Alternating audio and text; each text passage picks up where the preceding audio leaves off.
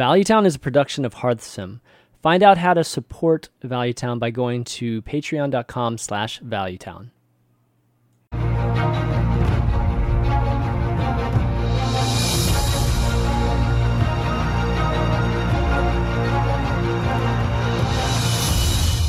What's up, everybody? Welcome to episode 170 of Valuetown. I'm Chanman V, and he is Gara, and we've got the lovely Cora joining us today for the first time. What's up, Cora? Hey, I'm excited to finally be here. Yes. We've been trying to get you on for a while now, so you've been such a busy person casting so many different events, Hearthstone or not even Hearthstone. So I'm glad we finally got a chance to find a free week to have you on here. Yes, hopefully it will be the first, but not the last. So I'm excited to talk about a bunch of new stuff today. It's going to be cool. Yeah, week one after the balance changes, man, and it's pretty wild right now. There's a lot of stuff going on. So yeah, definitely a great week to have you on here. Gara, how about you, man? How have you been? I'm doing great. A lot of appointments, doctor appointments, accountant appointments, and whatnot. But besides that, IRL. Just streaming and leathering every day. Yeah. Nice. End of the month, of course. So it's always a lot of craziness going on here, but we'll definitely be talking about that. Before we get started, I just want to let everybody know that, of course, Valuetown is an hsreplay.net show, and so definitely go and check out some stats or the latest meta on hsreplay.net. Also, we are sponsored this week by ShipStation, which is an awesome shipping service. If you are, an owner of any type of store or or a vendor of any sort, we'll definitely talk some more about that a little bit later. But really appreciate those guys sponsoring the show. We'll start off this just like we always do. Talk about what we've done this week in terms of Hearthstone or whatever. Cora, yeah, what have you been up to? Have you just been playing Standard? I know you were playing Arena for a long time. So, did you switch over to Standard recently?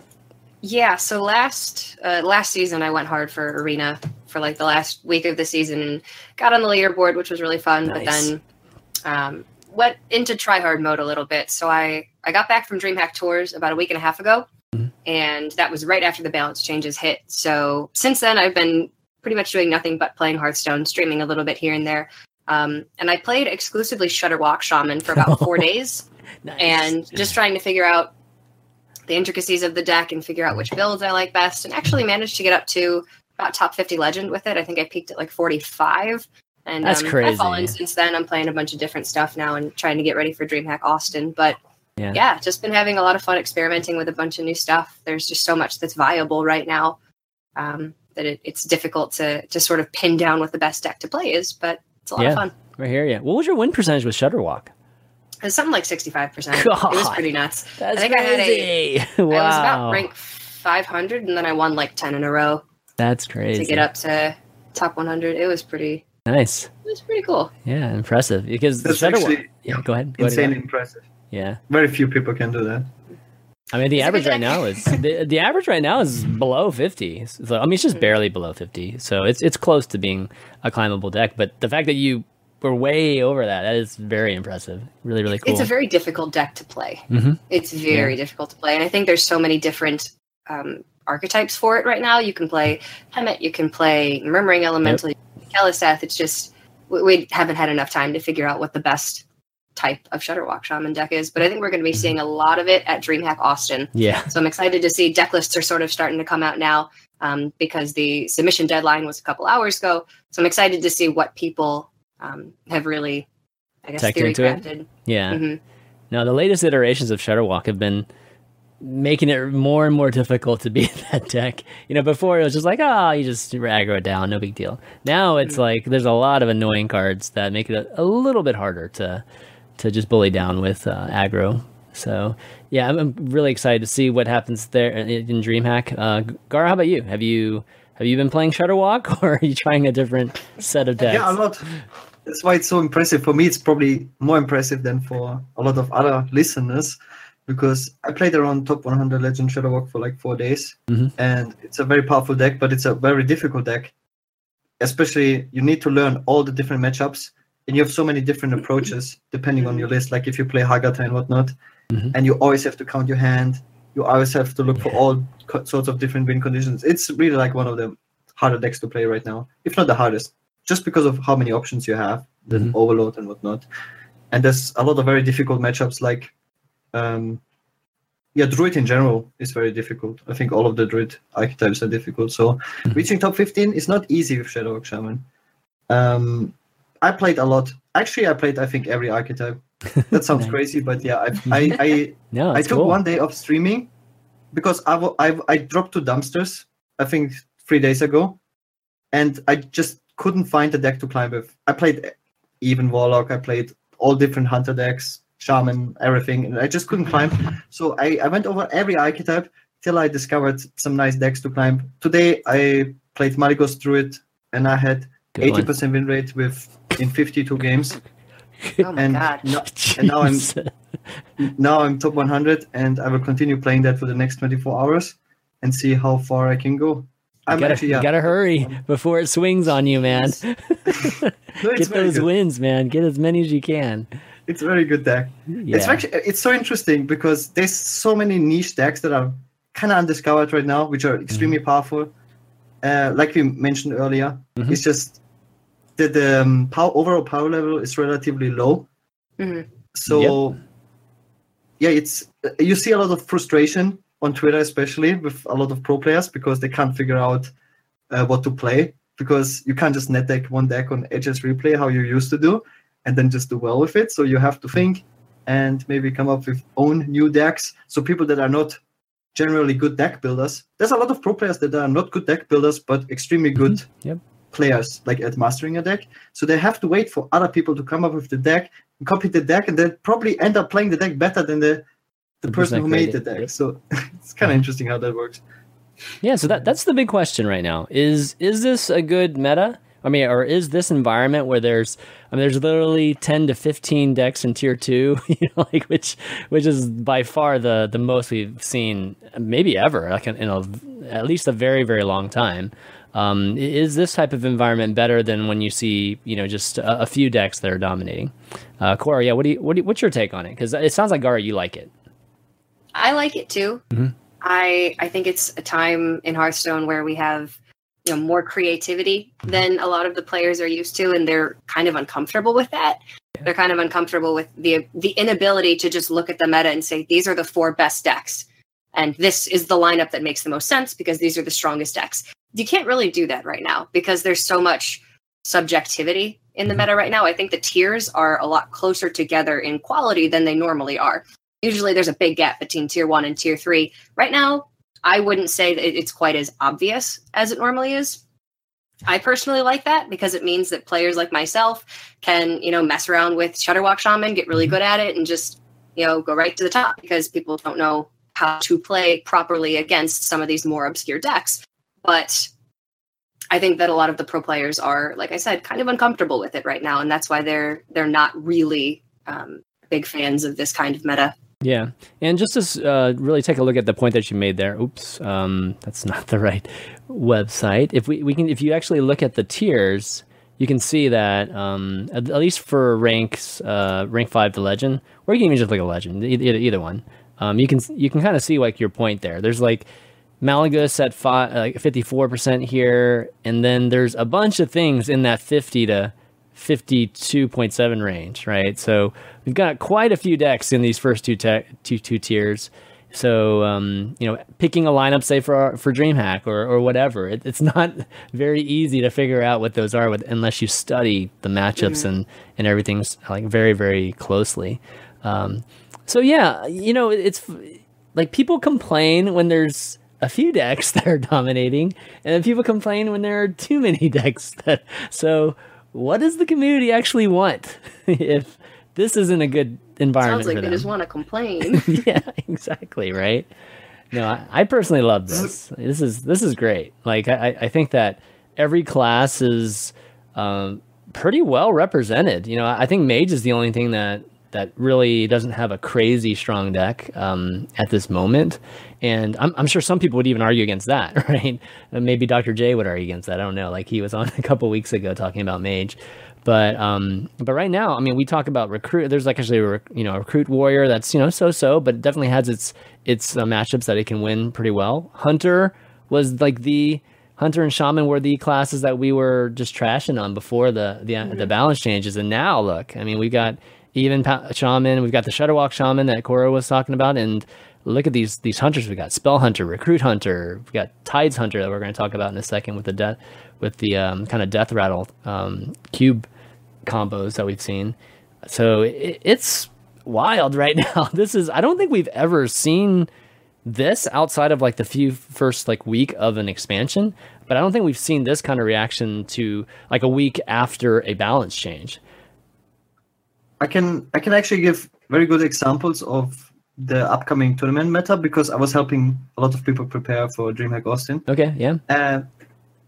To see power level comparison. Right now, the two strongest decks which the tournament meta evolves around is Even Warlock and Token Druid. Mm-hmm. And you can compare them to Even Paladin before the nerfs and Q-Block. And Even Paladin and Q-Block were so much harder to beat than Token Druid and Even Warlock. So we have a significant power decrease.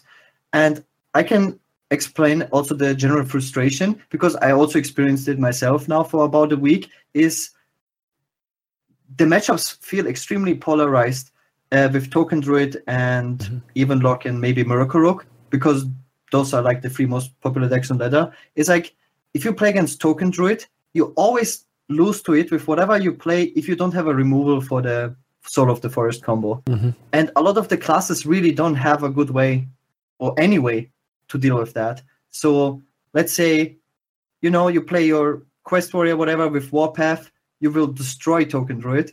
But if you play, let's say, Mage, you have no way to deal with it, and then you just lose pretty much every time.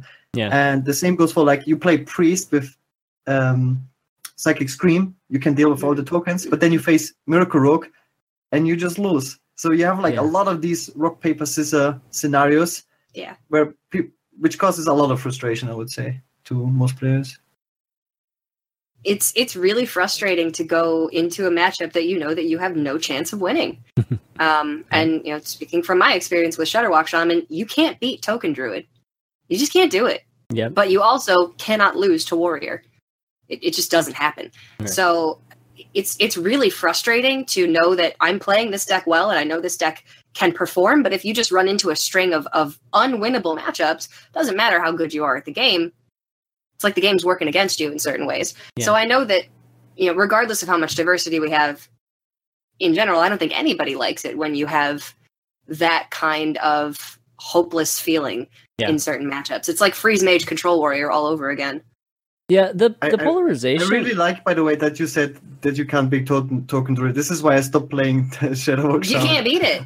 I lost 7 times in a row to Token Druid. I'm like, I just couldn't figure out what to do. I think it's like a 20% matchup. It's like you can put in Wild Pyromancer and maybe you have a chance, but it's so I was thinking the same. It's like the only thing.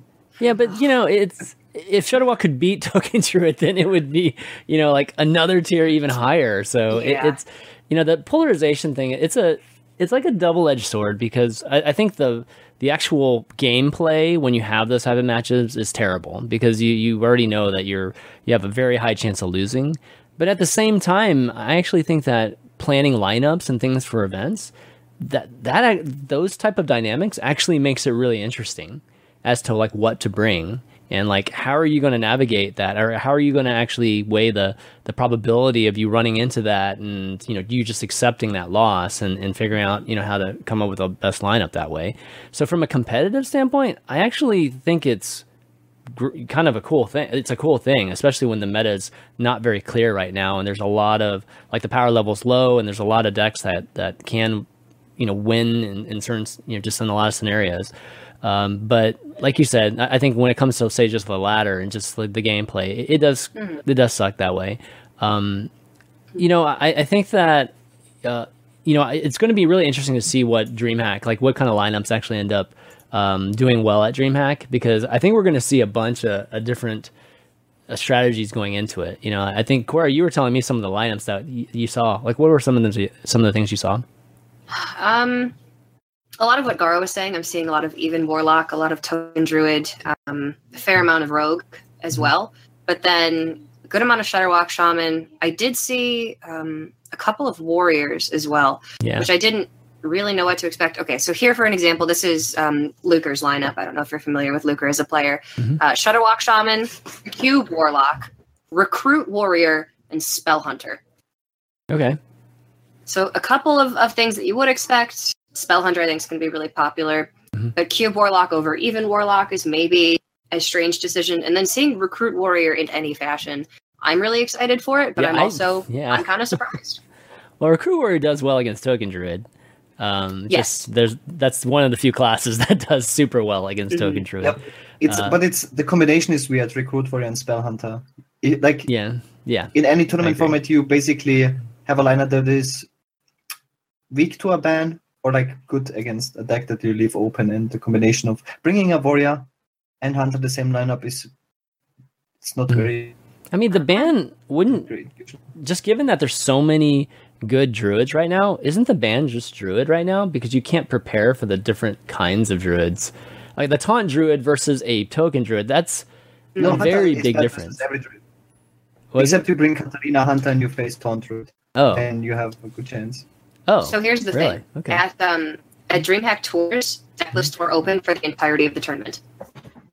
So I'm wondering, I don't have confirmation yet, but I'm wondering if they're going to be doing the same thing, in which case deck lists are open for all of the Swiss, and then ban strategy becomes, I guess, that much easier in certain ways because you know exactly what you're up against. Yeah. Well, they're typically open, right? Like I thought the deck lists were always open. Okay. They'll end up at top 16 for DreamHack, but before Tours, they were never open for Swiss. Oh, okay. I see. I think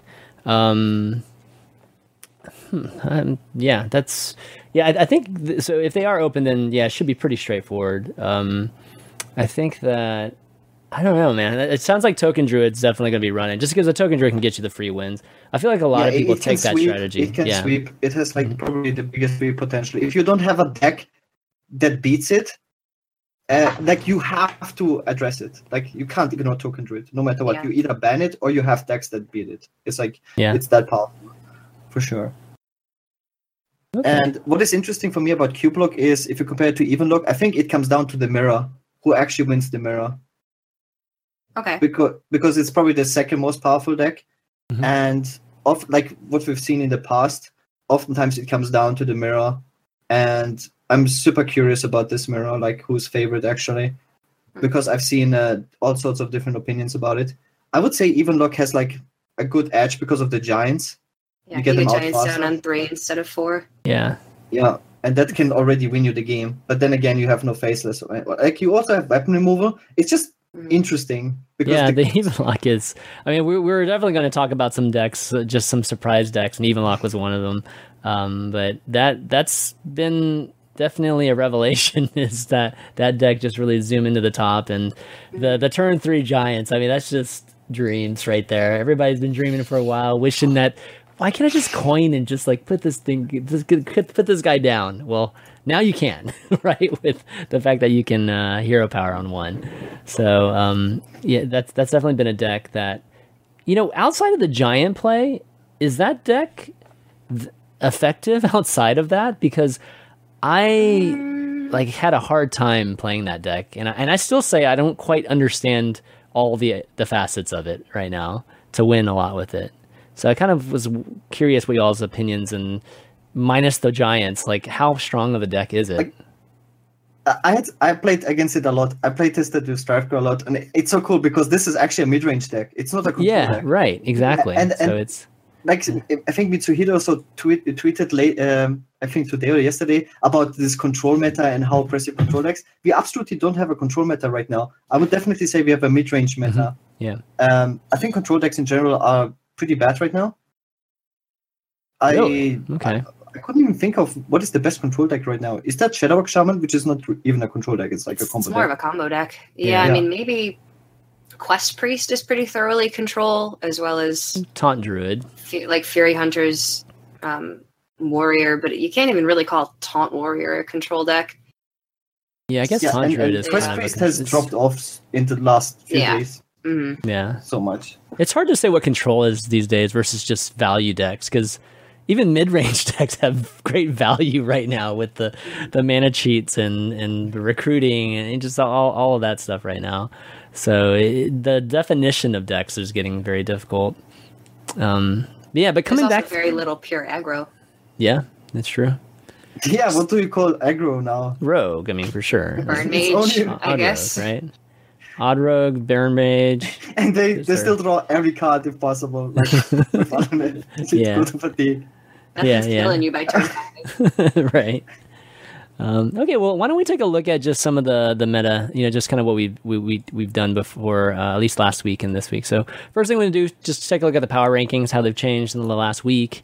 And that's, of course, the win rates for each class as well as the class popularity. And if just glancing at it, you can still see that there's not, a straight convergence yet from both of these lists. Like eventually when the meta settles down, these lists will pretty much look the same, at least in terms of the rankings. But we still see some differences here. One thing's for sure is the Druids are on top on both of them. So the Druids are winning the most, and they're the most popular, which is not a surprise given that there's like so many good Druid decks. You can't really go wrong, like in terms of what you play there. So that's obviously going to play into popularity too, when there's so many different decks. Anything surprise you here? I mean, we went from the Warlock and Paladin being at the bottom last week, like a knee-jerk reaction, to it kind of rising back up to top 3 here. I am surprised that Paladin's win rate is so high when its representation is so low. Yeah, the Odd Paladin seems to be doing super well, though. It's not that it's not being played a ton, but it's wins a bunch. I think people are still tired of playing Paladin. They want something different. Yeah. I don't blame them. Yeah. Hunter stayed solid there at 4, which is Thank definitely God. good. Rexxar deserves it. Yeah, totally. With the Spell Hunter and the Recruit Hunter, which Gara played on like day 1. Remember, like the expansion, we were talking about that Recruit Hunter. It's like starting to pick up steam again for whatever reason. Let's see, what else? Again. It's not very good when I played it. It's so overpowered, actually. If you face any slower deck, you destroy them. You absolutely annihilate them. Yeah. It's not even close. Tide's version was better. Katarina though. is so broken. Which It's one? so broken. It's not even funny. Katarina, yeah. And what is it called? The 1 mana spell. The Play Dead. Oh, Play Dead. It's so broken. Play Dead is naturalized for no penalty. It's like a 1 mana Umbra. Yeah. It's a 1 mana Umbra. It's so broken. Yeah, it is. Yeah, 1 mana Umbra. That's a better example. And then you get like a 1 mana double Hyman, and you still have a cube with 2 Hyman. It's broken. You do it on curve. Well, I didn't play Highmane in that deck actually. I was so broken. Yeah, it is Thank really God good. to lose to aggro. Like else this would be so aggressive. Yes, you do want to lose stagger, which is why I stopped playing the deck. Yeah. Sometimes you can get lucky with some traps and get you through, but yeah, for the most part, there's still no answer. Hunter still has no answer for Hunter, like that deck. I was beating 3 Hardonoxes, like with a full board of taunts, because you can just kill the minions with your minions. Dude, the best is when you get charged minions and you Dire Frenzy them and then you Katarina them and you're just like, oh baby, this is amazing. Cubing them and then it's like it's definitely amazing whenever you can get that kind of run. But that's the thing with Hunter, right? Like I feel like the back end of Hunter, the late game of Hunter is already established, and clearly the value's there with with Rexxar plus all of these awesome combo abilities at the end. It's just the early game is where the gaping hole is for Hunter, and there's no way around it. It's like I don't know what to do. You can't Doomsayer through it. You can't unleash the Hounds because it's too small. It's too weak, and the traps are not the greatest either. So kind of stuck there. I can see problems already with the next expansion. It must be. It's so hard to buy that Shaman. It's already so powerful, and look at the class. It's so bad. And the same with Hunter. It's like if you get any good early game, like 1 good 2 drop, and it will be busted. It will be like classical speed level for sure. Yeah, you're roboting on us a little. I'm not sure if it's the server or not, but yeah. So let's see. And popularity wise, like what do you anything surprise you here? Mage still seems to be, quite a bit higher than it's reflected in the win rates. I mean, the win rates are, I mean, it's by far the lowest. I would say it's even out of the range of of the other 8. You know, like the 8 are only, what is that, about 3% top to bottom, you know, like the high range to the low range there, and then you have mage like 2% below that. So I guess people still aren't convinced that mage is not good right now. I didn't think it was that bad. Yeah, you still like big spell mage? I've lost to aggro mage enough times on ladder that I'm like, this can't be that bad. And I know a lot of people were trying to make big spell mage work again. Yeah. I don't know. What surprises me definitely is priest, because priest was one of the top 3 classes before the nerfs, and it was the most hype around it. And I think it was Orange's best performing deck when he won Titanite as well. So there was like so much hype, and it wasn't nerfed, like it was buffed indirectly, and that it's still like nobody plays it and it's performing so poorly. I think people were playing it last week, and it was still performing poorly for whatever reason. I think we are seeing a little bit of an uptick with it right now, though, like just with some combo types of priests. I don't know if people are not pinpointing what the problem is. Right, with right exactly. They're just trying all kinds of different things. But Priest still has plenty of tools, I think, to figure out something good. They don't have quite as many mana cheat, or they might not even have any mana cheat right now. Do they? I'm trying to think of any cards right now. Resurrect. I mean, Resurrect, that's value, though. That's not as much as mana cheating. They still have Shadow Essence. Yeah, the Shadow Essence is... yeah, Shadow Essence is random. Like, it's a lot of RNG there, like, or it can be a lot of RNG. There's a little bit of, like, Radiant Elemental, Prophet Velen... Yep. Spell damage, OTK. Yep, that's what I've seen. Mm-hmm. With Shadow Essence, but... Yeah. Yeah, kind of gimmicky.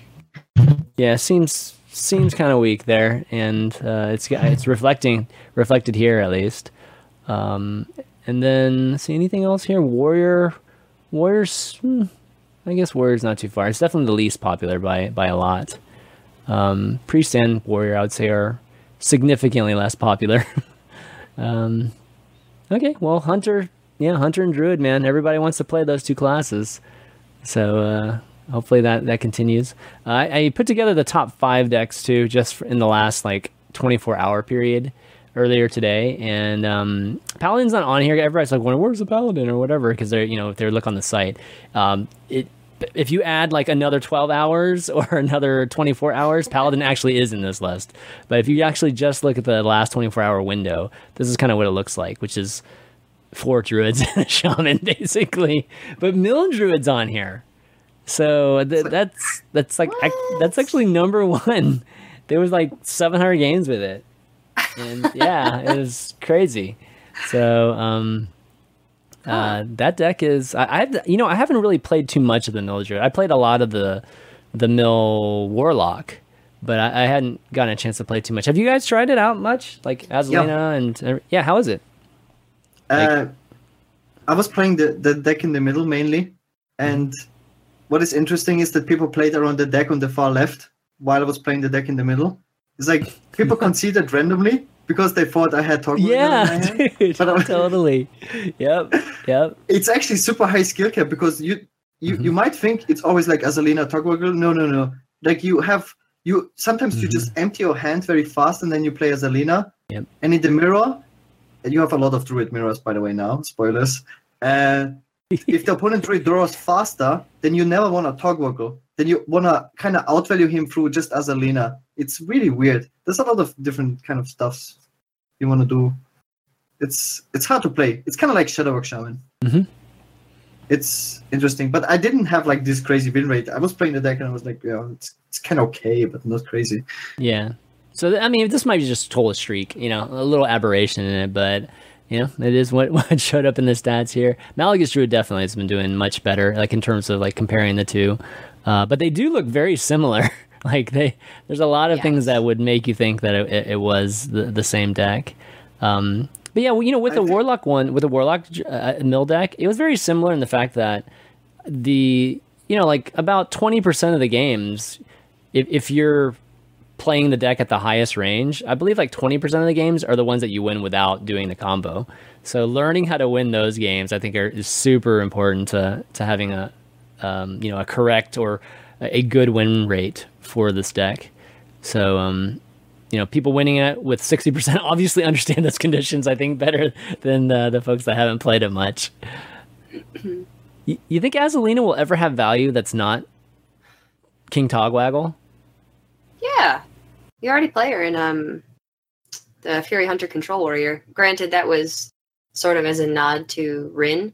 Right. But it's not a bad inclusion in control decks in general, I guess. If you have a handful of removal that you're maybe draw cards that you don't want to use because you're going to fatigue in a matchup. Yeah. I don't think she's bad at all. Again, just one of those cards that's kind of underexplored right now.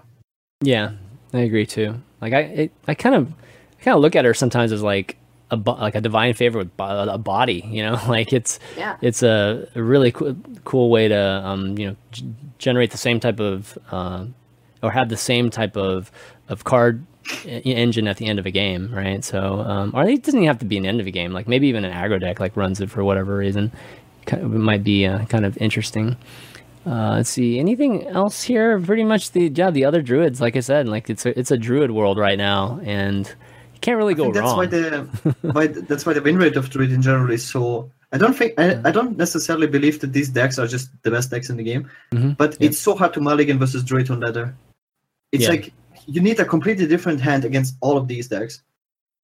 Yeah, it's like you counter them in completely different ways. And as you said, or as we said earlier, it's like the Malygos Druid and the Togwaggle Druid, they pretty much are almost the same list. It's like you have to play against both at the same time. Till the very end, you see the weapon come down, then you still don't know what it is. And then suddenly you die to Malygos 36 damage to the face. Yeah, you kind of play differently too against it, depending on what it is. It's not. I guess it's not too different. It's definitely going to go. Yes, of course. Like against Togwaggle Druid, you want to draw your deck as fast as possible. Okay, sure. Because then they can't switch. Because it's not like Togwaggle Warlock, which just burns your deck, because they ham it. There's no ham it in this deck. So if you draw faster, you can't get Togwaggle.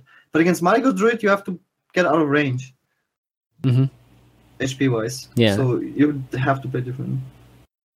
So do you think because this is a time where there's so many good druid decks, is this because the druid core package is just so good right now, or is this because of various different tools that they have? They just have so many of them that we can spread it out, across 5-6 good decks right now. I think Wild Growth and Nourish and just the ability to cheat the mana curve is still always the same going answers. to make Druid viable. And Ultimate Infestation. I want to add that. Yeah. Wild Growth, Nourish, Ultimate Infestation, you can play that in any Druid deck. It's just too damn good. Think about it. Their removal is not very good. Naturalize is a poor spot removal card, and Swipe is poor AoE, but it doesn't even matter because they're on turn 8 while you're on turn 3, and who cares? They just win. That's true. Well, Tundra doesn't even play Ultimate Infestation, but they do play, Wild Growth and Nourish. And Naturalize we use on ourselves. They use on themselves. They don't even use it on the opponent. So, unless it's a giant or something like that. Yeah. But, I think that you might be onto something right there. It's just those two cards still an issue. And then I guess Oaken Summons too. Oaken Summons is such a great card against aggro right now that everybody's running that. Yeah. You know what's even crazier? You play Skulking Guys so that Druid can't naturalize his own minion. Yeah. It's effective though, man. It's effective though. It's so crazy. Yeah. Yeah, there's nothing like QQing when you're Taunt Druid and somebody plays a Skulking Geist. Okay, any other elements? Even Shaman hasn't changed too much since last week. I think it, for the most part, looks the same. I haven't really seen much of it. Yeah. I don't play against much of it either. Yeah, it still wins a lot. It's maybe 1 in 10 shamans I run into, or even shaman. Yeah, I don't know. I definitely run into way more Shudderwalk shamans. All right. For a while, like earlier this week, I played a ton of Token Druid. God, the deck is so good. Like on ladder. I wonder what happened because so today good. People stopped playing it for some reason. Yesterday was only Token Druid today. Yeah. Well, I mean, I think there was a shift, right? There was definitely a significant shift to try to beat Token Druid. just because it was just having so much success. But it's one of those decks where you can literally be so far behind, and it just takes 2 turns, and then you win. Like you can literally turn around a game completely if you get the right two cards at the right time. And not very many decks are like that right now. Like if you're behind, you pretty much get wiped. I guess unless you're like Taunt Druid. I guess if you get Hydronox at the right time, you can come back from nowhere. That matchup is like, I think it's like 52% for Token Druid. It's very close. Yeah. Wait, the mirror. What, the mirror? Which matchup? Token Druid versus Hadronox Druid. Token Druid is favored. Or not? Token Druid is very slightly favored. Oh, yeah. I think Token Druid is. Yeah, I mean, look. I think that's right. I think it's like 52% when I looked this morning. It's close, though. Yeah, it's 52. In favor of yeah. Probably because no Spreading Plague, for sure. Mm-hmm. Yeah. Spreading Plague. I never get Spreading Plague when I play against a Token Druid. I never get it. I seriously never get it. And I like mulligan for it. And so it's so frustrating. I've had to double check to see it. I have to double check that's in my deck. Oh man, but when you get it, it feels good. Man. Token Druid is so frustrating for me. Just look at the list. It has like no threats. And it's so hard to actually counter the deck. A 1/1 is a threat, okay? And it's like this Violet and that's it. It's like you can't beat it with most decks. I've cleared 5 boards. There's no possible way he has another. Well, when you can do 30 in addition to what you have on board with double Savage Roar, you're looking pretty good, So I will never forget the match between Dog and Muzzy, where Muzzy drew his entire deck. And then there's no possible way. And Dog had every single removal of his deck. That's right, I remember that. Like double Warper, not Warper, double Whirlwind, double Brawl, everything. It was so funny. Yeah. Pretty. There's no possible way. that's why the deck's so good. Seeing more Warrior. Yeah, I was talking to you about that last night, right? Like, I actually think that Warrior, we might. Well, I guess we can see all the decks now. I was surprised I didn't see a few more Warriors in the, I guess DreamHack.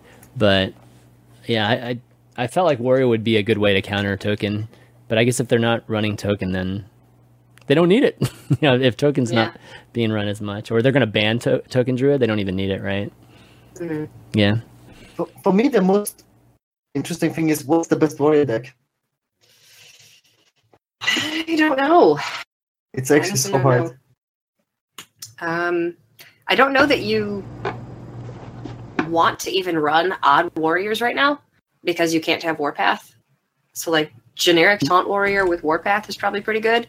Mm-hmm. Recruit Warrior is a little bit more threat dense, maybe a little bit better against Warlock, but I don't know. There's no Warrior deck that does everything right now. Yeah. There's no Warlock that attacks Warrior deck that attacks that early right now either. I guess you could build maybe a Rush Warrior that could pressure a little bit in the beginning, but for sure it's built for control. You think double Dead Man's Hand these days or just one? That's been a big question, right? Maverick won DreamHack Tours with double Dead Man's Hand Control Warrior. Yep. That literally had no win condition other than Dead Man. And none of us saw it coming whatsoever. And I think he went something like 26-2 throughout the tournament with that deck. A ridiculously good performance with that deck. Crazy. So I am surprised that we haven't seen more of it. I think that people just don't want to play it on ladder because the games take 45 minutes and it's miserable. But I think that if people were willing to give up that much time, I think the deck would be good. Can it beat Hadronox Druid? I have no idea. Yes, depending on what you shuffle. Because it plays double Battle Rage as the draw engine now that Cold Lights are gone. And I guess if you shuffle Brawls and you do run a couple of Silences. It's tough, though. It's real tough. Yeah. I was also so surprised that nobody plays it. Like, literally nobody. Mm-hmm. Yeah, you gotta balance that card draw with the shuffling of it, because back in the day we had Cold Light, right, and that was the way to continue drawing just the cards that you end up shuffling. Now it's a little bit tougher. Battle Rage, like you said, Cora, but if you don't run Battle Rage, it's like, man, I have all these cards, I just can't get to them. I can get to the weapons. That's about all I can get to. So it's kind of fun that way. Okay, well, before we move on, why don't we give a little bit of a shout out to our sponsor this week, which is ShipStation. For those of you who never use ShipStation, I'd highly recommend it. You know, if you're selling anything online and you need to get your orders out the door, you know, obviously it can be really tough trying to figure out how to mail everything, and I don't know, some people even do all the shipping themselves. If you're in that situation, you definitely want to use ShipStation because they're the fastest way to kind of manage all your orders and get them shipped out with a lot of the popular carriers around. So, you know, the carriers that they support right now are UPS, FedEx, USPS, and they also support shopping or vendor sites like Shopify, Squarespace, Etsy, BigCommerce, WooCommerce, and 75 other popular selling channels. So, you know, again, like if you're having issues with that or it's costing you a lot of money, definitely to check out ShipStation. You can go right now and try ShipStation free for 30 days, and you can get an additional month too, only if you use the promo code ValueTown. So go to ShipStation.com, and I think at the top of the homepage, there's a microphone that you click on. Click on that, and then you type ValueTown, and then that's all you have to do. And then you'll get that free month. You can try it out and, you know, figure out if that's going to be the right thing for you. So ShipStation, make ship happen. Make ship happen is their logos. So thanks ShipStation for sponsoring the show, and hopefully we'll save some people some money or save some businesses money that are listening to ValueTown right now.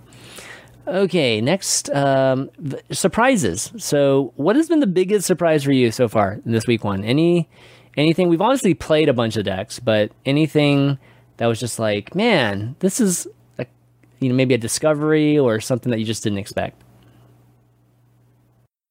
I start Murloc Paladin and not Murloc Paladin. Come on, not Murloc. Murloc Hunter was working for me. Murloc what? Hunter?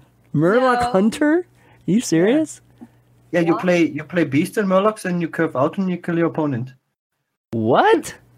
Yeah, you play. Okay. Steady shot. I can show you the list. It's pretty good. All right. And I've doubted Gara many times, and I've come to realize not to doubt him anymore. Every single time. Every time I play the deck, it's so good. Turns out I'm a good deck builder. Yeah, like, you are.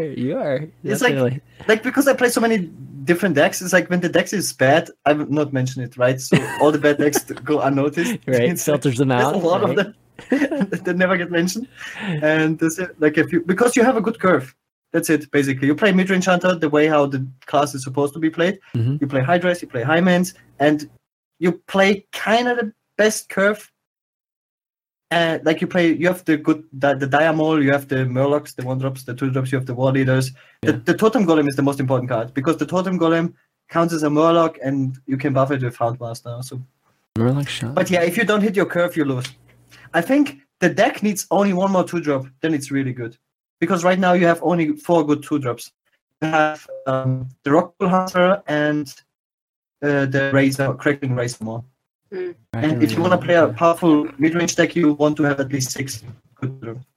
You know, I didn't actually realize that. Yeah, the Amalgam is a Beast and a Murloc at the same time. It's so good. Yeah. That's kind of cool. It's so good. I love that card. You can man.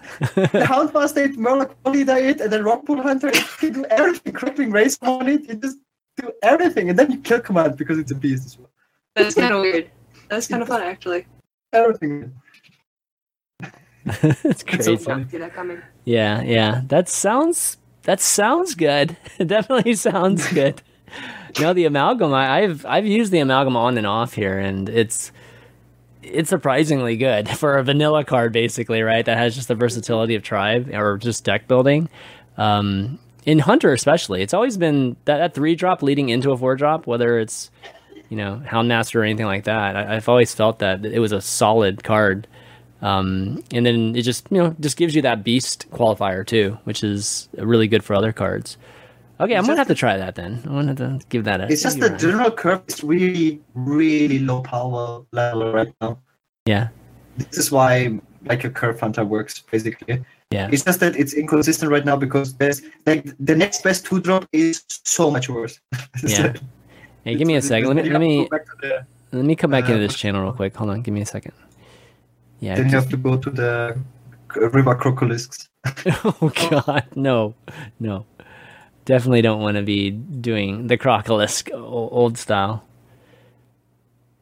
Give me a second, guys. Trying to hopefully help with this robot-y sound. Okay, I think we're back now. Sorry, we're getting a little bit of robot-y kind of sound, so I think it might be the server that we're on. But sounds like you're okay now. Okay, yeah, I think it's better now. I was just saying, I think personally I was surprised at how much I've enjoyed the combo play style now since the balance changes. I've never been a combo or an aggro aficionado. I've always really enjoyed mid-range and long style control gameplay. But I really, really enjoy the gameplay of the Shudderwock Shaman. So, yeah. I don't know. Discovered a new Hearthstone side of myself. It's like a puzzle, trying to solve it. So, yeah, it's definitely and you probably enjoyed the There's No More Ice Block in the game. Oh my god, yes. Gosh. Going to hit a mage in the face and being like, I can kill him, but what if there's ice block? And then you're like, wait, no, they're just dead every time. Yep. So great. I have that double take all the time where I have to like, oh, no, they're dead. They're actually dead. So this is good. So great. Yeah, definitely. I've seen some ice barriers here and there, but that's about all I've seen in terms of different secrets. So the Tide's good 3-0 Hunter, I have to say, Gara, you sent me somewhere recently. I just like seeing Tides playing for one. For first off, like, it's just fun seeing Tides playing Hearthstone again. And then the Katharina deck, I was playing with it earlier. It's like really, really fun because it's not the recruit one. It's more of a cube death rattle one, which is crazy, right? Like, this is like the second, maybe the third deck that we've seen with cube being significant. The first one being Recruit Hunter, right? I think that was the one that we messed around with. Wait, was it was it that one? I'm trying to remember. What's another cube deck that's been super popular? Is Recruit something? Right? Was it just Druid and Warlock? Yeah, I guess it was just Druid and Warlock. Yeah. So Cube the Taunt Druid. Yeah. So this is like the third one that I guess we're seeing now, which is really cool with Play Dead. We knew Play Dead would be good eventually. We talked about it a little bit earlier, but think about it, guys. Play Dead with Cube, and then you got Katharina, and then you've got Dire Frenzy to restock on Beast. It's actually a load of fun. And I was thinking about making that deck of the week this week, but we just did Spell Hunter last week. We got to do something different this week for our patrons.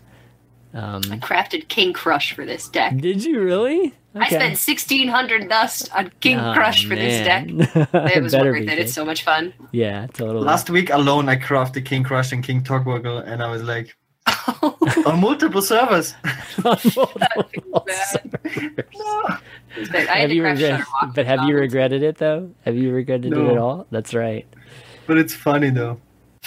Yeah, this might be the first time King Crush is actually worth. I mean, you actually get value from that play, because before you'd actually have to use the mana to play King Crush. Never a good play. Definitely never a good play. 9 mana, 8 damage to your face. It's okay sometimes. Unless you get it from something else, not actually putting it in your deck. Yeah. Outside of that, surprises. I mean, just the variety of stuff has been, I don't even think I've had time to even try to tweak anything myself. I've just been trying to test out each of these things that are good right now. So nothing else too much. And any cards maybe specifically? Any cards like you've had an aha moment with? Anything like that? For me, the biggest surprise is how good Malygos Druid is, because you just lose to a weapon removal. How can a deck perform so well that just gets destroyed by an ooze? It's actually mind blowing.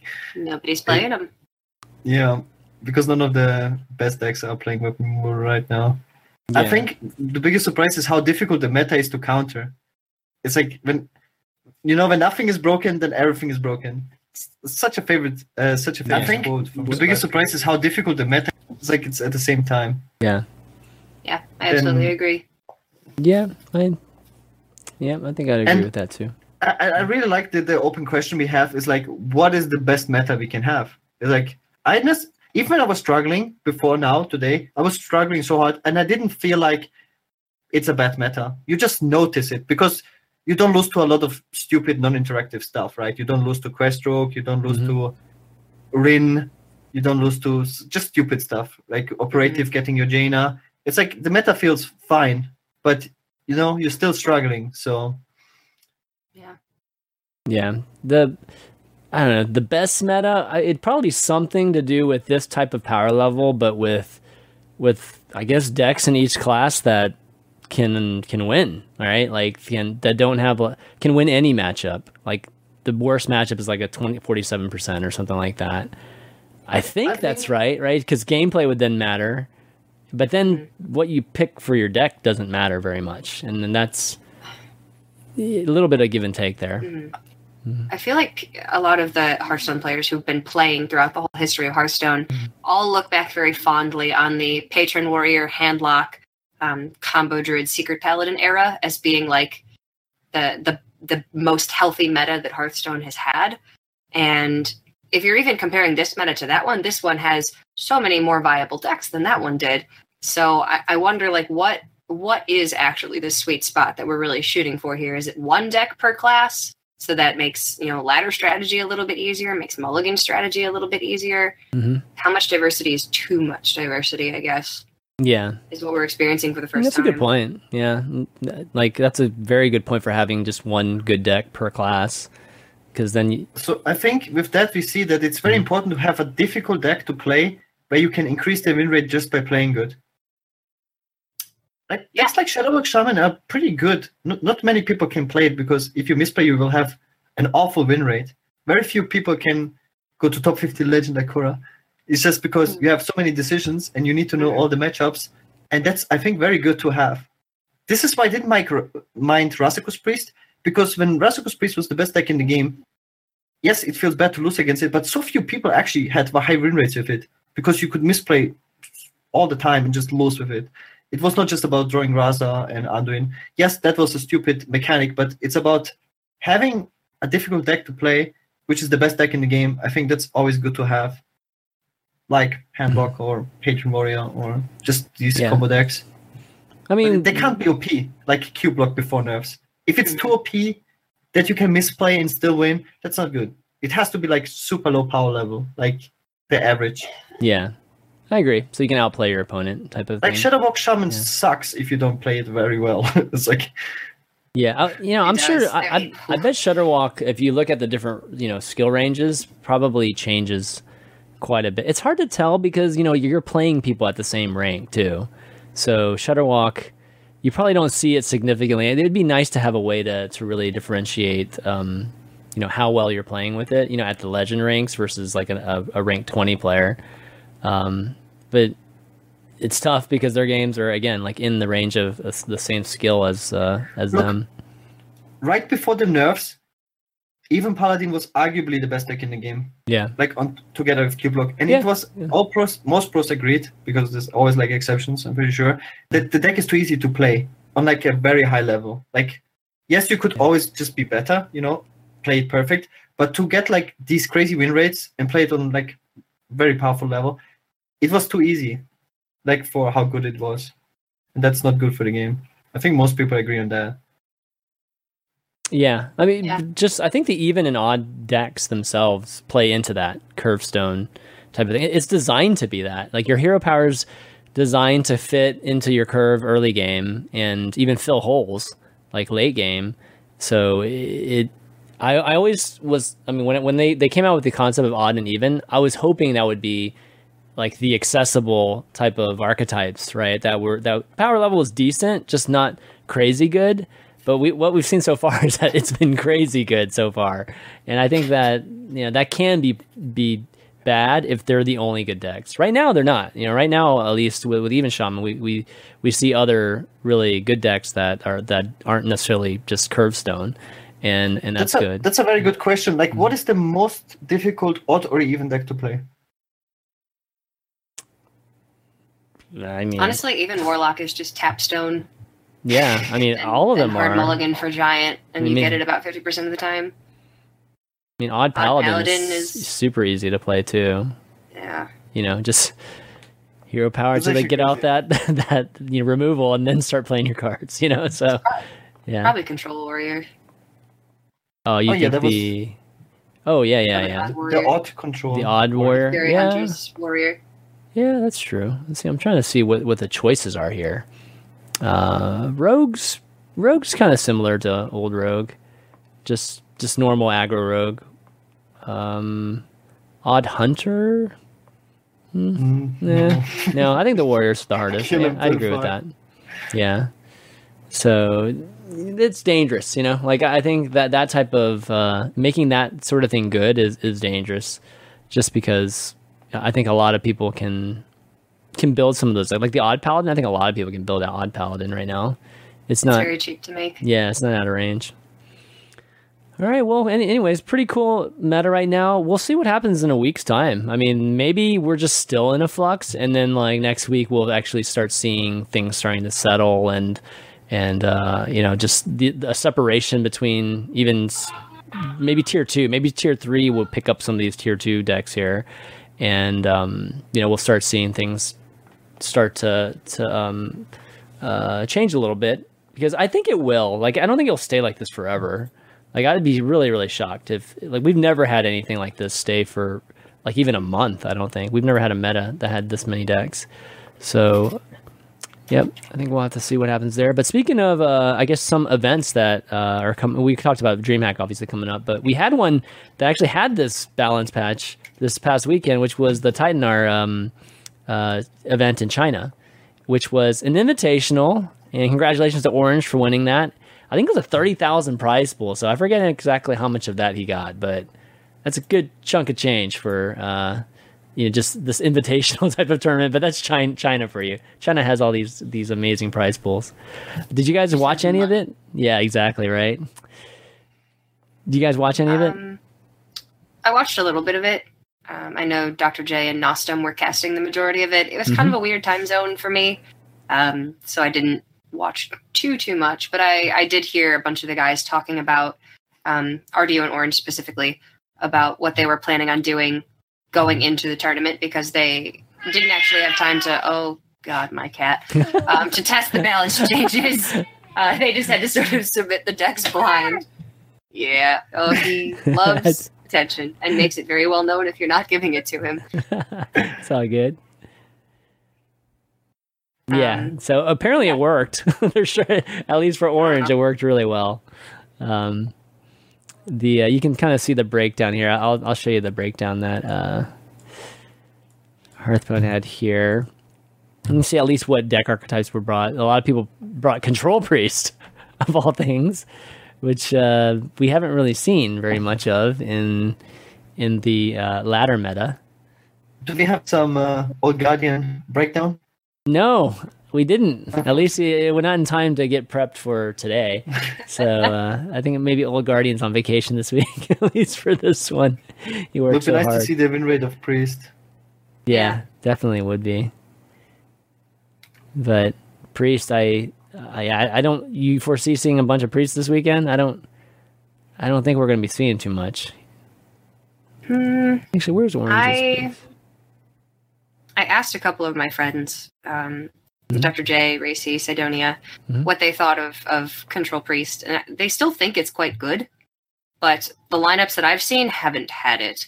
And my brother's competing in the tournament. We were messing around with the idea of him playing the Mind Blast Priest, and he was playing around with it on ladder, and he's just like, I don't know. I don't feel like it's good enough against any single deck right now that it's worth bringing. There's other more polarizing decks that maybe fit better into the ban strategy. I mean, this is an anti-token druid deck, right? Like, I feel like this was made to do well against it, like pyros and mass dispels, and like obviously the psychic screams, and I feel like this is like a control deck that does well against that. But if you're just not going to play against it, then this is might struggle against all the other value-based control decks or even mid-range decks. This would be tough. What's your thoughts, Gara? Like in terms of what this is good against? Okay, for me, for my lineup in HCT in the DreamHack tours that I played in, Priest was my worst performing deck. But also, like in all the playoffs, Priest was together with Tempo Mage, one of the worst performing classes. Right. And I think this trend continues. It's just, okay, if you look at Big Spell Mage is very similar, I think, to Priest right now. It got insanely buffed indirectly by the nerfs, but at the same time, the new archetype that emerged are very good versus Big Spell Mage. So even though Big Spell Mage is more powerful, like in like on paper or whatever in a nutshell. It's still weak against the meta, and the same is with Priest. I feel like, especially against all the Druid archetypes, it's super bad versus Malygos Druid or like Taunt Druid. Yeah. Every Druid control archetype has so much armor gain that just out armors all the damage that the Priest is available. Yeah. And another problem is you can't win fatigue. If you go Psychic Scream against Token Druid, you lose fatigue. From when I talk to people when they play tested it, really? They just play the deck then different, because you get 8 additional cards in the deck. Then you just go because you still play Malfurion. And they still have a lot of armor gain. It's actually quite easy to out armor the Priest deck, and you can just remove everything they play. So it's not that great of a matchup.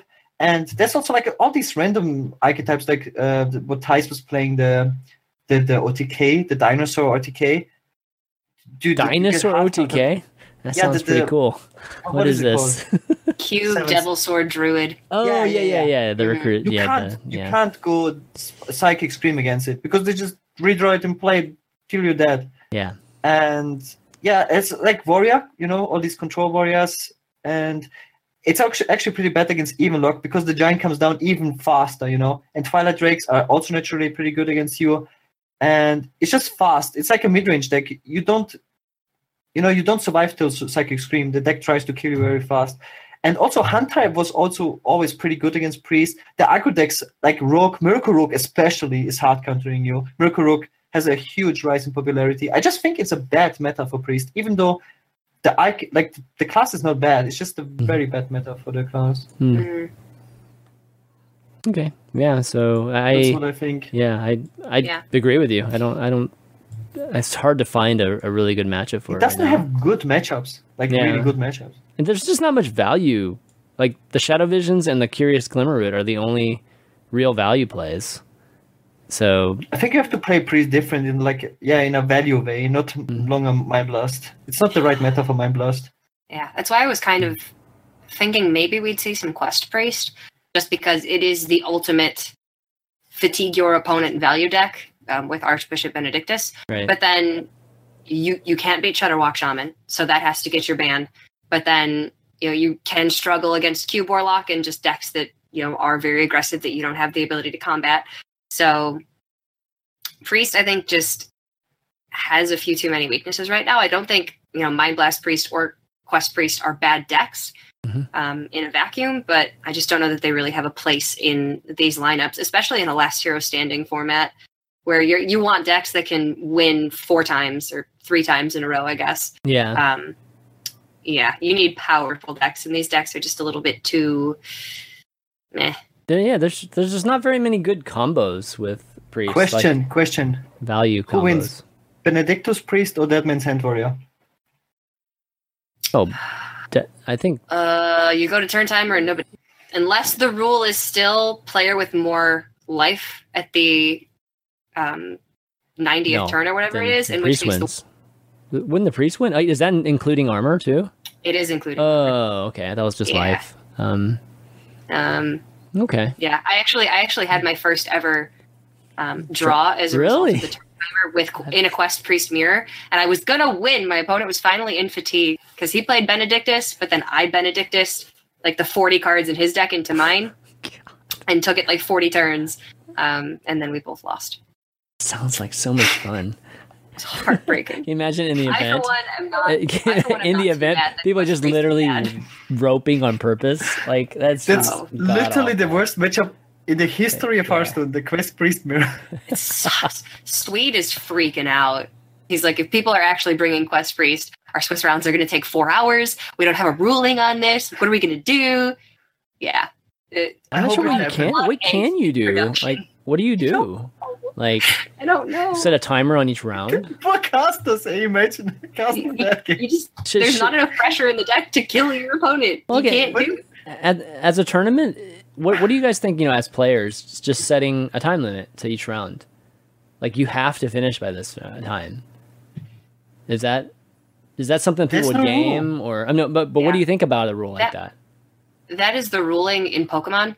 In Pokemon TCG, rounds are 50 minutes because they cram 9 rounds of Swiss into a single day. But they also have draws and ties. So I think you would need to implement a draw system in Hearthstone somehow, and then that would change the tiebreakers.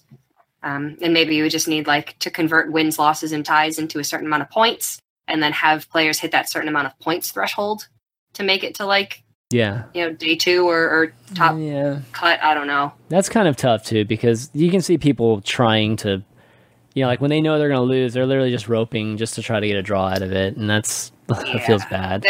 There's a lot of rules against slow play in Pokemon TCG, but they're all abused. Mm-hmm. What if both players got losses if they don't finish in time? I don't know about that. You'd probably get people just trolling, folks that know that they've lost, just trolling the other guy. That specifically bullies a control meta, and encourages control decks to not be played. That's I don't think you ever really want to do that. Mm-hmm. We need 6 prizes like in Pokemon. Yeah. 6 what? 6 of my minions. Oh, right. 6 decks. Oh my god. I mean, but crazy. Yeah, I don't know. They also just only bring a single deck to that format. It's one deck, and they play best of 3s instead of best of 5s. So yeah. It could be done. It would require just a completely different Hearthstone format. I personally think it would be really cool to see. Yeah. It's been a long time since we've had any Dude, I want to see Speed Hearthstone one day. I want to do that one day. Yeah. I want them to stop printing infinite value cards like Benedictus that been sent. Well, yeah. I don't mind the concept of it. I just don't like the fact that it can be looped into infinite. And then we have to set this artificial limit to games.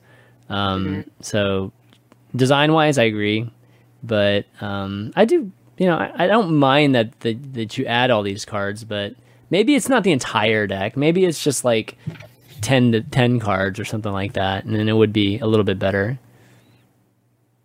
But the fact that we have Dead Man's Hand and we have Benedictus, it's just seriously, guys? That's where strike format comes in handy. You don't want to play an hour-long Quest Priest Mirror? You're playing 6 rounds today? Ban it. Yeah, that's true. Don't do that to yourself. That's true. But anyways, Tainar again. Congrats to Orange for winning it, and it's definitely a cool event. I think that was that a second Tainar event? Maybe I can't remember how many they've done now, but there have been others. I don't know how many. I know people have had a good time at least this particular event. A lot of people had a good time at it. So at least compared to tours, I think a lot of people weren't super happy about tours. Corey, how long did it take for you to get home? It took you 22 hours or something ridiculous. And Gara, how long did it take you to get home? 22 hours, but my flight was only 1 hour. That's crazy. He lives like 50x closer than you live to the actual site, and he took the same amount of time to get home. That's crazy. Tours was painful for players and production and talent and everybody. Absolutely everybody. That's not good. That's not a good sign. What not to do? It was fun though. Yeah. It was fun, but it was the first entirely open deck list format for DreamHack, and the casters never had deck lists because there was no Wi-Fi. Oh, really? We never once knew what the deck lists were. They didn't print them out for us, and there was no Wi-Fi, so we had no clue. No. That's so bad. Normally you'd have it, right? In your, I mean, Wi-Fi for, you mean the laptops, or you mean for your Nobody had Wi-Fi. Oh, I know, but you only had your own data. God, you think there would be LAN connections or something there? There were so many disconnects at the Swiss. Really? Crazy. Okay. I mean, there's a lot of people on their phone with their regular data. That's not good. That's not good. Yeah, I would definitely make sure I had my data plan running over there too. Oh, it looks like Fuck22 said the same thing. Oh man. Okay, well, I guess things not to do at a tournament. Maybe they learn from Cora got me hyped about Strike format. That was such a good format. What was it? Strike was so good. I think the last time we had that in Hearthstone was with Amas. I think. What was it? Wait, what's Strike format? I forget. What is that again? It's where you bring your decks and you line them up in all of the possible matchups that could occur, and instead of banning a deck, you ban matchup. Yeah. So if you had a Quest Priest and your opponent had a Quest Priest and you didn't want to play the Quest Priest mirror, you could ban that away. And then you determine the 3 matchups that you end up playing in the best of 5, and then just play out those 3 matchups. Yeah, but so you determine the 5 matchups, like you just randomly lie your decks down? Like each of you guys lie your 5 decks down, and then however they end up matching up, like when you uncover them? Well, so say like I have, Warrior, Druid, Priest, and my opponent has Warrior, Druid, Priest. You can have a Priest Warrior matchup. You can have Priest Druid. Oh, the combinations, right? Exactly. Right. Okay. Yeah, all of the combinations, and then you take turns banning combinations. Until you have the remaining matchups. That's cool. Yeah, I like that. There's like a lazy way to do it, where you, let's say, have 2 strikes, and then when you queue a matchup, and then you say, I use my strike now. Like, because you don't want to play the matchup. Yeah. I guess to save time. Yeah. Yeah. That'd be good. Cool format. Yeah, definitely a cool format. Cool. Yeah, we always have Conquest and LHS as like that. Yeah, there's always room for more. So hopefully they'll keep experimenting with them more. Okay, well, we got some Q&A coming up. Before we do, I just want to give some love to our supporters, our patrons, of course, on our Patreon that we have at patreon.com/valuetown. If you guys want to help us continue doing this show each and every week, go there and make a pledge, because that's how we are able to pay for things, expenses and things that we have for the show. So check that out, patreon.com/valuetown. We do things like Deck of the Week with our patrons, where we pick a deck, and then I have like a 30-minute mini show that I do on Mondays with our patrons, and we just talk about the Deck of the Week. Everybody can do it. Everybody can submit their results by emailing valuetown@heartsum.net, and we'll kind of take in all the results and talk about them. But the guests on the show are the actual patrons, so we just want to do something special. But also, we want to give a shout out to them on the show each and every week. So Mike T, our legendary producer, as always, Dave C, Devin Y, Engine S, Grant A, Louise L, Vince F, Alex F, Bruce W, Eric L, another Eric L, and Cody K, Sasha G, and Jake C, just to name a few. Thanks so much, guys. You guys are the best. And, hopefully you guys continue supporting it, because, it means a lot to us. Okay, Q&A here. We've got Ahmed N, who is our regular, that always asks us a question each and every week. Thank goodness for him, because he always has something to ask us.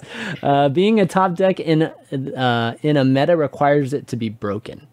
What was the weakest best deck in Hearthstone ever? Ooh, that's a good question. The weakest best deck. Wow.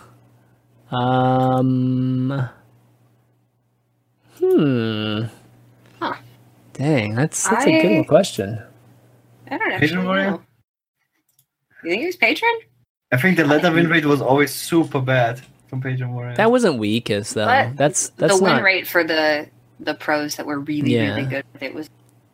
I would think it'd be like a control warrior of some sort. It was never the best, I think. Yeah, at some point in Hearthstone, it was the best. I think Secret Paladin, for all intents and purposes, is actually quite mediocre in power level. And if you put it in a meta today, I don't think it would do much. Yeah. And then, just like a standard mid-range hunter. Back when it was literally just... Yeah, Sunshine Hunter. High Main on 2, Master on 4, High Main on 6. Yeah. And that was the whole deck. But we had Buzzard and Unleash still. And Hunter's Mark for sure. No, I mean, well, even after the Buzzard. Even after Buzzard. I forgot about Hunter's Mark range. Yeah, Life Coaches, it wasn't that strong, though, comparatively speaking. Like... It didn't have a crazy burst at the end. It was just like straight curve you out. You had unnerved Leroy, which you also played. With unnerved Unleash the Hounds. There was so much damage. With unnerved Hunter's Mark. Oh, okay, all right. And it was the old bull as well, which worked for your secrets. Pretty much all the Hunter cards were unnerved. Was that the old bow too? Oh my gosh. Yes, they changed that when Secret Paladin came out. They changed that for League when Mysterious Challenger came out, because there would have been bows with like 8 charges. Yeah. And it would have been ridiculous. Yeah. What about Miracle Rogue? Miracle Rogue was insane. Unnerved Leroy, unnerved Gadgetzin. Dude, I'm trying to think of anything. I'm trying to think of anything. Just like... That deck was insane. Okay, that was pretty good. Yeah. Think about Force of Nature Savage Roar as a combo, being 14 damage or maximum. If you had Force Double Roar with Unnerved Innervate. Unnerved Innervate was really, really strong, but having a 2-card 14 damage combo, I don't think today would be nearly as scary. But it was the curve but it was crazy. They played Yetis on. They played Yetis on 1. Yeah, but I think we're talking relative though, right? Like, maybe we're not talking relative. We're still talking relative. Like, what was the thing that was just not like? I like Secret Paladin. Yeah, Secret Paladin. Secret Paladin's probably the closest thing. I'm trying to think through any of the other classes. Even in the meta that Secret Paladin was most powerful in, it still wasn't. It was maybe 3rd or 4th best deck, I would think. Yeah. It's just that when you got the nuts curve, it was stupid. Maybe Warlock, like one of Handlock's like iterations. The pre-Antique Healbot Handlock. Yeah, something like that. It was good. It's always been good. So, like Twilight Drakes and Ancient Watchers and stuff like that back in those days. I think Mind Blast Priest is also pretty shitty, but it wasn't the best deck in the game. It's just like it's so sad. Like compared to Razakus Priest, it's come on. Was it really the best deck though? I don't know. It was the best Priest deck. But no, we're talking about best deck, like in Hearthstone. Yeah, it was one of the best decks. I mean, look at Titana. Everyone brought Priest. It was top 5. Oh my goodness. Sure. Okay, all right. And it's very sad. Any of the decks right now, basically. Yeah. Any whatever's on top of like for the day. Now. No. Yeah. Shadowwalk. It's so frustrating. I hate that deck, but I love it. But I lose 66% odds a staggering amount of the time. Wait, are we missing a Yoxer deck? Is the Yoxer deck ever the strongest? Yogg was in... It was during Temple Mage. 2 years. 2 years ago, right? Yogg Druid, Yogg Mage. 2 years ago? I have to look at my stick. I'll be right back. Now maybe like Mech Mage. Like Mech Mage was really good for a very long time. Mech, I told you. The strongest Mech Mage? Valencia Mech 2016.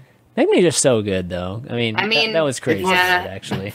Yogg Druid and Temple Mage. Yeah. Dude, this is Ixar's next bracket thing.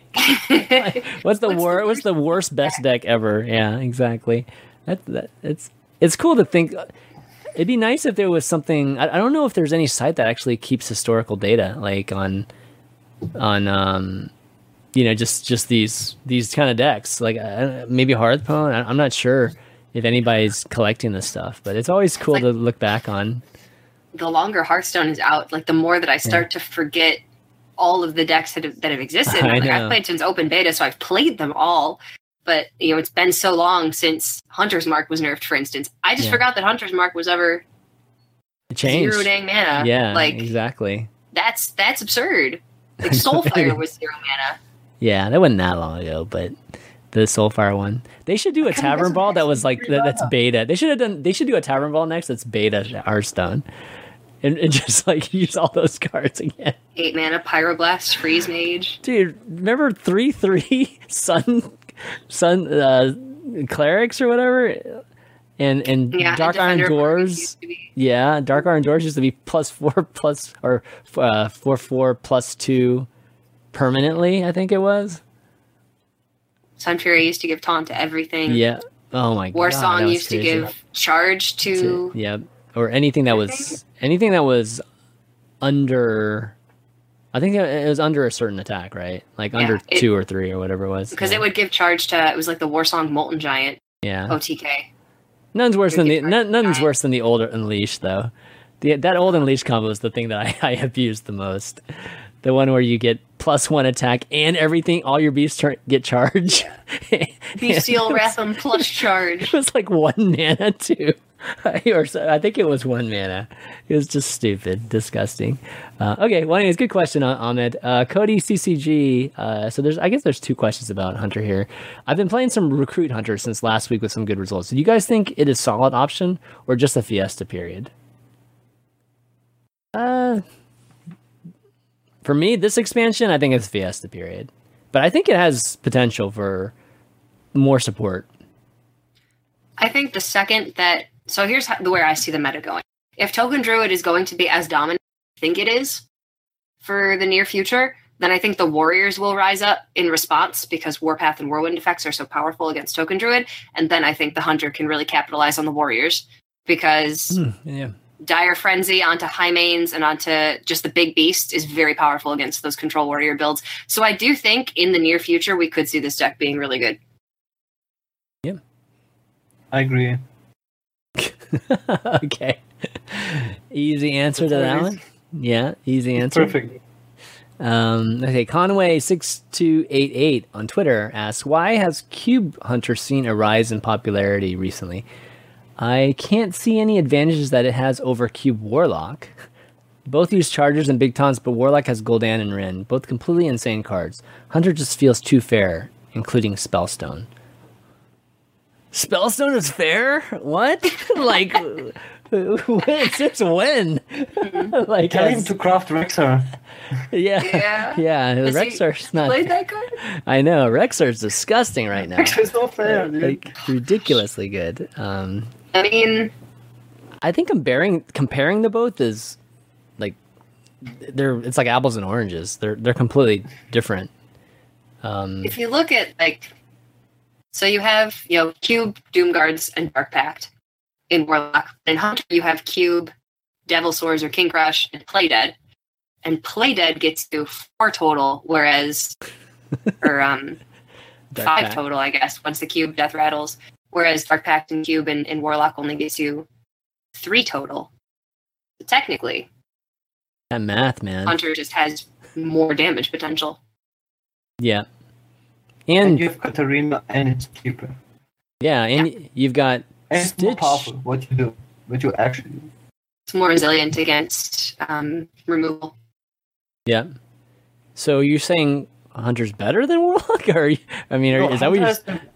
Hunter has the best effective stuff in the game. It's just that everything else Hunter sucks at. Like, Hunter has no board kick, Hunter has no card draw. Yeah. Hunter is like... A lot of it is no health gain without Yeah. Rexar. It's like Hunter sucks in everything else. It's just they do the most broken practice stuff. Mm-hmm. And Warlock has a lot of stuff. Yeah. Warlock has the lead up that Hunter doesn't have. Yeah, that's true. And life tap. Mm-hmm. So. But it's popular because of how explosive and again how incredible value it has at the end. Just kind of answering Conway. That's why it's so good. They're just different. They kind of get there in different ways, and both are great. I mean, both are end games are extremely powerful. So that's the main reason. All right, let me just double check to see if there's any other questions here on Twitter. But if not, I think we can call it. Let's see. I think that's it. Yeah, I think that's it for the questions. Thanks, everybody, for writing in. And if you do have any questions for next week, go ahead and email those to valuetown@hearthsim.net, and we'll be sure to read them out. This is for all the folks that listen to the podcast or actually watch the VOD. It's always a chance for everybody to get their questions in each week instead of just all the live folks. But yeah, I think that's about all we got today, guys. We're gonna wrap up. It's definitely covered a lot of good stuff. Cora's great having you on finally, and it's great having your insight too. Yeah, just keep crushing with the Shudderwalk, Shaman. It's amazing. 1-2 punch. And I've actually been playing Q Block today, so Q Block. Okay. I'm flying to Austin tomorrow, so I would have liked to have gotten a top 500 finish if I could, but I'm like 1500 right now, so I don't know if I'll have the time. We'll see. Yeah, Austin will be fun though. How many times have you been to Austin? Just the one. Really? DreamHack Austin last year was my first DreamHack event. Okay. So, yeah, I'm excited to go back. It's just a really cool city, but it's going to be like 100 degrees Fahrenheit. Yeah, and I'm not looking forward to that. Yeah, it's summers, but you'll be inside most of the time. Make sure you get some barbecue when you're out there, because I lived in Austin for a long time. I went to school in Austin and lived there for a long time. Kidding. So I was hoping to go this year, but then there was a chance that we were going to do Streamer Showdown just in the lifestyle area. but didn't come together quick enough. So might have to be like Atlanta or something like that. But I was like, oh, I want to go to Austin. It gives me an excuse to go to Austin and see I everybody. stand by my statement. If you ever want somebody to take down Disguised Toast. Yeah. Okay. All right. My trivia skills they're primed and ready to go. Throwing down if you would have just been around, you would have totally been on the other day. Unfortunately, you're on a plane. I know. Unfortunately, you're on a plane. So Toast wiped up again. All right. Well, eventually. we'll definitely take that into consideration and figure out a time because he needs some worthy opponents. Worthy of humility. Wow. Okay. Okay. No, I love Toast.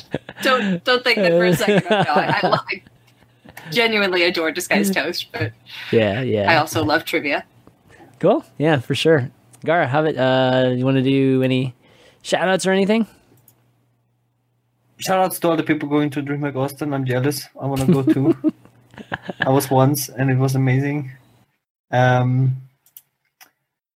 Yeah, shout outs to my Twitter, to my stream, twitch.tv/GarabageShaman. I stream every single day.